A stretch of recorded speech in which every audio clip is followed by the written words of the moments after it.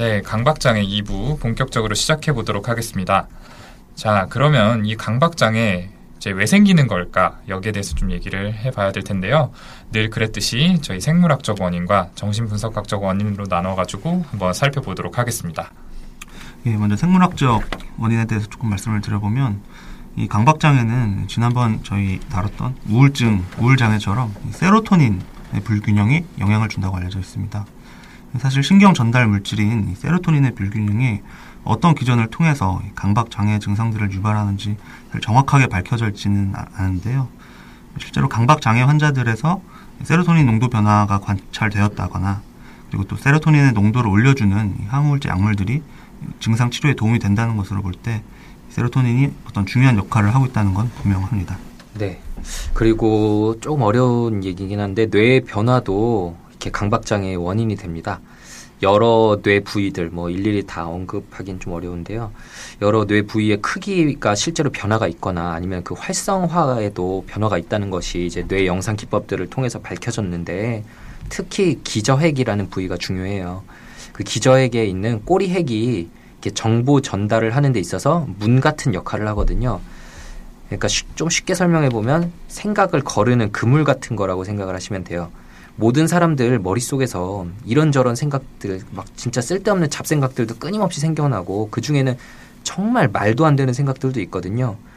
한 예를 들어보자면 아침에 집에 있는데 부모님께서 나 다녀올게 이러면서 나가신다 쳐요. 다녀오세요 이러고 인사를 했는데 그 순간 정말 아무 이유 없이 문득 부모님 차 사고 나서 이제 못 보게 되면 어떻게 하지? 이런 생각이 그냥 스쳐 지나갈 수 있어요. 근데 보통은 이런 생각들이 아주 드물게 나타나고 그리고 떠올라도 아주 잠깐 떠오르고 쓸데없는 생각이니까 금세 가라앉거든요. 이게 이제 꼬리핵이라는 곳에서 생각을 다 거르기 때문에 그런 건데 보통 사람들은 이제 아까 말한 이런 생각 거르는 그물이 촘촘해서 쓸데없는 생각이 그물에 걸려서 못 나오고 나와도 일시적으로 끝나는 건데 강박장애 환자분들은 그 그물이 촘촘하지가 못해서 생각들이 쉽게 빠져나오고 조절이 안 되는 거예요. 네. 실제로 환자분들한테 그렇게 설명을 많이 드리죠. 그러니까 불필요한 생각이 나와서 계속 좀 맴도는 게 이런 원인이 있다. 이렇게. 네. 저는 이제 강박장애 원인을 설명할 때 중요한 이론 중에 하나인 학습 이론에 대해서 좀 말씀을 드릴게요. 강박 사고가 학습된 조건화된 자극이라는 건데 파블로프 개 실험 다들 아시죠? 이제 음식을 줄 때마다 종을 치면 나중에는 종만 쳐도 개가 침을 흘리더라는 거예요. 이 실험에서의 종처럼 처음에는 의미 없는 자극이었는데 어떤 이제 안 좋은 일과 연관이 돼서 나중에는 그 의미 없는 자극이 공포나 불안을 유발을 시키는 겁니다. 이제 사실 저희가 거의 매일 4라는 숫자를 별 생각 없이 봤는데 이제 숫자 4를 본 날 어느 날 차 사고가 그냥 날 뻔한 거예요. 그렇게 되면 너무 놀라고 이제 겁도 나고 그러겠죠. 이 다음부터는 이제 4라는 숫자만 봐도 막 불안해지는 겁니다. 이게 이제 강박 사고가 학습 이론에 의해서 좀 생긴다 이렇게 하는 거고요. 강박 행동도 학습 이론으로 설명을 하는데 이제 마찬가지로 처음에는 별 의미 없는 행동이었는데 우연히 그 불안이 조절되는 경험을 했다면 불안해질 때마다 그 행동을 하겠죠. 점차 그 행동이 하나의 유형으로 고정되는 게 강박 행동의 원인이다. 이게 학습 이론입니다. 네, 그렇게 볼 수가 있겠네요. 그리고 제가 요즘 정신분석 이야기를 별로 못해서 오늘은 제가 좀 이쪽 관련해서 해볼게요. 이 강박증이 정신분석적으로도 이야기가 많이 나온 질환입니다. 이 강박증이라는 게 앞에 얘기한 대로 끊임없이 뭔가 잘못됐거나 아니면 잘못되었을 것 같다는 생각을 하는 병이라고 요약할 수 있겠는데요. 이런 생각을 태어나서 처음으로 하는 때가 학문기라고 하는 시기고 정신분석학적으로 강박장애는 대표적인 학문기 질환 중에 하나입니다. 이 학문기가 아이들이 배변 훈련을 하는 나이, 그때를 생각하시면 되는데 이 시기에 보이는 중요한 특징이 양가감정이라고 하는 게 있어요. 의심이나 양가감정이라는 게 있는데 똥을 지금 쌀까? 아니면 참을까? 이따 싸면 더 시원할 텐데 아니면 어머니를 보자니까 지금 똥을 싸야 할 것 같고 참긴 힘든데 이러면서 쌀까 말까 계속 고민을 하거든요.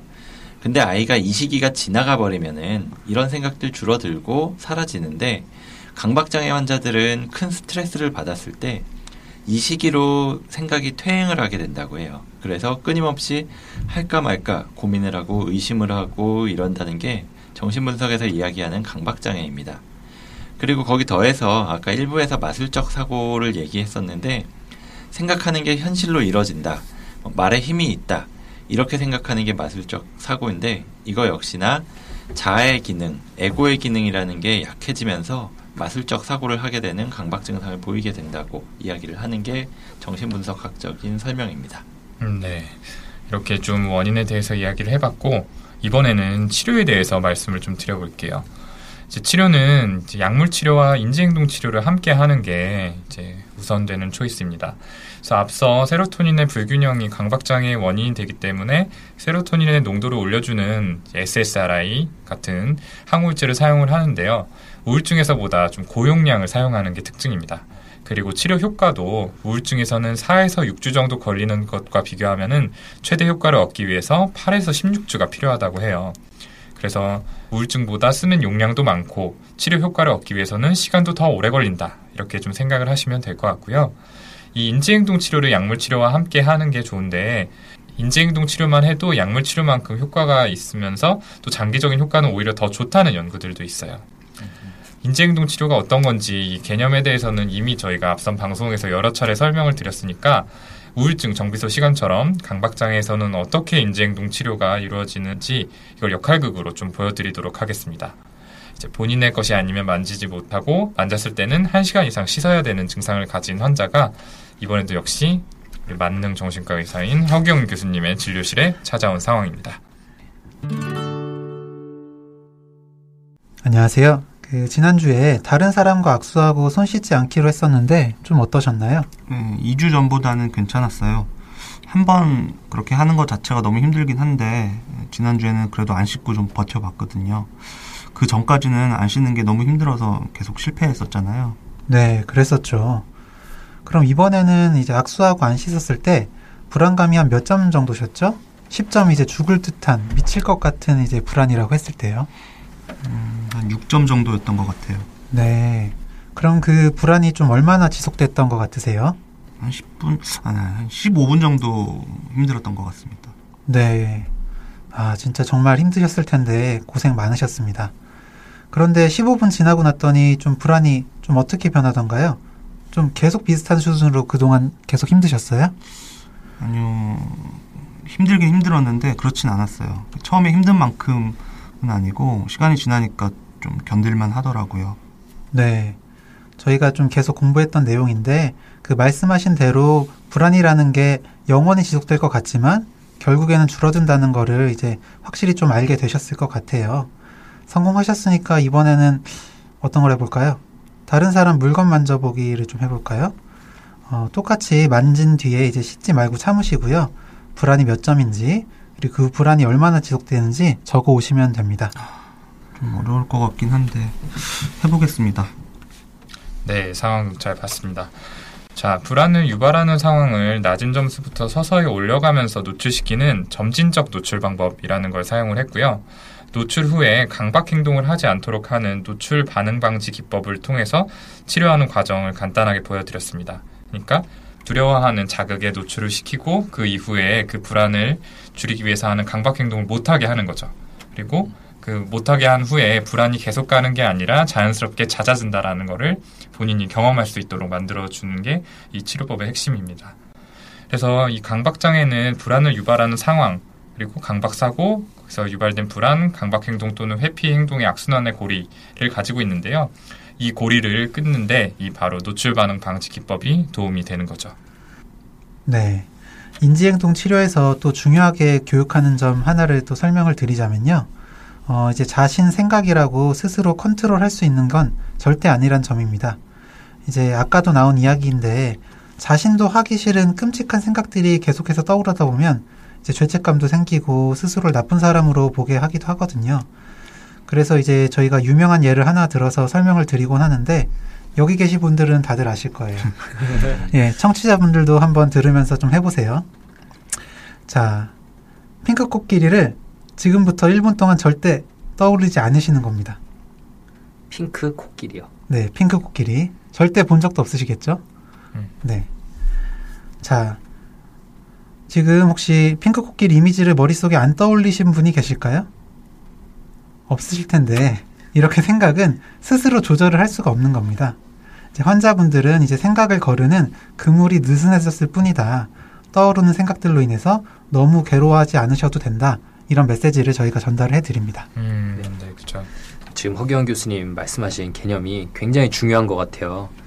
그 욕설이나 막 외설적인 장면, 그리고 막 폭력적인, 공격적인 장면들이 계속 떠올라서 힘들어하시는 분들 너무 많으시거든요. 제가 봤던 환자 한 분은 목사님이 되기 위해서 신학대학도 졸업을 했는데 자기가 동성애자인 게 너무 힘들다고 찾아왔었어요.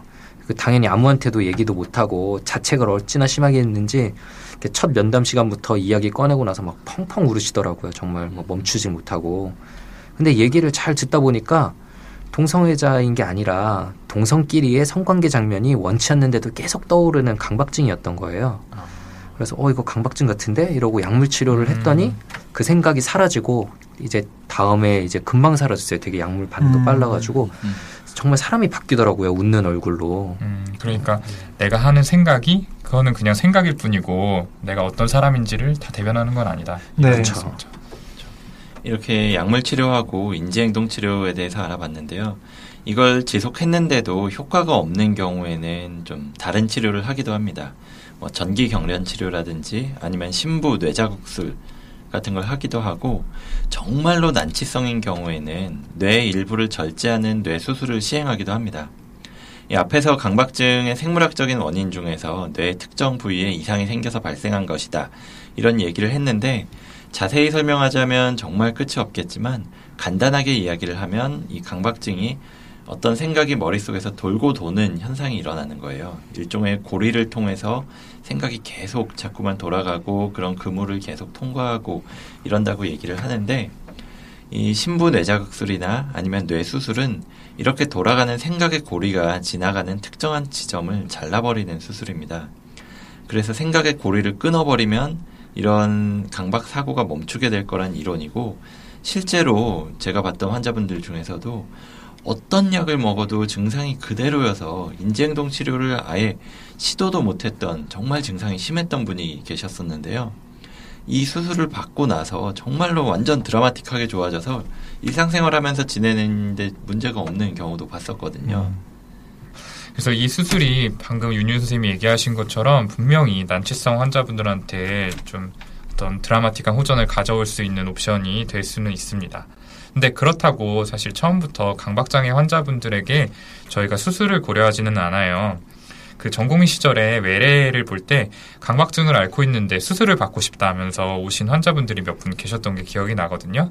근데 사실 이분들은 아직 약 조절할 여지가 있거나 아니면 제대로 된 인지행동 치료를 받지 않으신 경우가 좀 대부분이었던 것 같습니다. 그래서 자칫 좀 수술에 대해서 환상을 품기가 쉬운데, 그러니까 한 번에 나을 거라는 그런 환상을 품기가 쉬운데요. 어쨌거나 좀 침습적인 시술이기 때문에 효과뿐만 아니라 부작용이 있을 수도 있다는 점은 좀 듣는 청취자분들도 아셔야 될 것 같습니다. 어디까지나 강박장애 치료의 첫 번째 초이스는 약물하고 인지행동 치료를 병행하는 거라는 거 기억해 두시면 좋을 것 같아요. 네, 그래서 오늘은 이제 이렇게 강박장애 전반에 대한 이야기를 좀 나눠봤는데요. 좀 이야기를 하고 저희 경험을 떠올려 보면서 강박장애가 정말 힘든 병이구나라는 생각이 다시 한번 좀 들었던 것 같아요. 네. 아무쪼록 이제 저희에게 사연 보내주신 두 분 또 치료 잘 받으셔서 호전되시기를 바라고요. 또 강박장애로 혹시 힘들어하고 계시는 청취자분들이 계시다면 그분들에게도 이 시간이 좀 도움이 됐으면 하는 바람입니다. 자, 그러면 이제 방송 마무리할 시간인데 이제 완전히 끝내기 전에 늘 그랬듯이 저희 사연 피드백 보내주실 메일 주소 그리고 페이스북 페이지, 카카오톡 한 번 더 소개 부탁드릴게요. 예, 이메일 소개 먼저 드릴게요. 이메일 brainrich6@gmail.com brainrich6@gmail.com으로 정신과에 관해서, 그리고 본인이나 혹은 주위 사람의 심리에 관해서 궁금한 건 어떤 것이라도 질문 보내주시고요. 네, 저희 페이스북에 있는 뇌부자들 페이지에도 계속해서 많은 분들께서 찾아주시고 좋아요 눌러주셔서 아주 행복합니다. 저희 유익한 콘텐츠들 좀 많이 올릴 수 있도록 노력할 테니까 많이들 찾아와 주세요. 네, 저희 카카오톡 플러스 친구에서도 뇌부자들 검색하셔서 친구 맺기 해주시고요. 새로운 소식들, 정보들 많이 알아가셨으면 좋겠습니다. 예, 지난 방송에서도 저희가 말씀을 드렸었는데 저희가 콘텐츠 펀딩이라는 것을 통해서 모금을 하고 있습니다. 모금된 돈은 전액 한국자살예방협회에 기부될 예정이고요. 2만 원 이상 기부하신 분께는 저희가 내년 1월 출간을 목표로 만들기 시작한 도서를 증정할 예정입니다. 책 한 권 살 돈으로 좋은 일에 기부까지 한다고 생각하시면 좋지 않을까 싶어요. 그래서 자몽.co.kr 이 URL로 들어가시면 쉽게 기부에 참여하실 수 있으니까 많이들 참여 부탁드리겠습니다. 많이 참여해주세요. 네, 좋습니다. 그럼 이걸로 오늘 11화 정신과의 비밀을 소개합니다. 정비소 시간 마치도록 하겠습니다. 저희는 다음 시간에 더 재미있고 유익한 컨텐츠로 다시 찾아뵙도록 하겠습니다. 감사합니다. 감사합니다.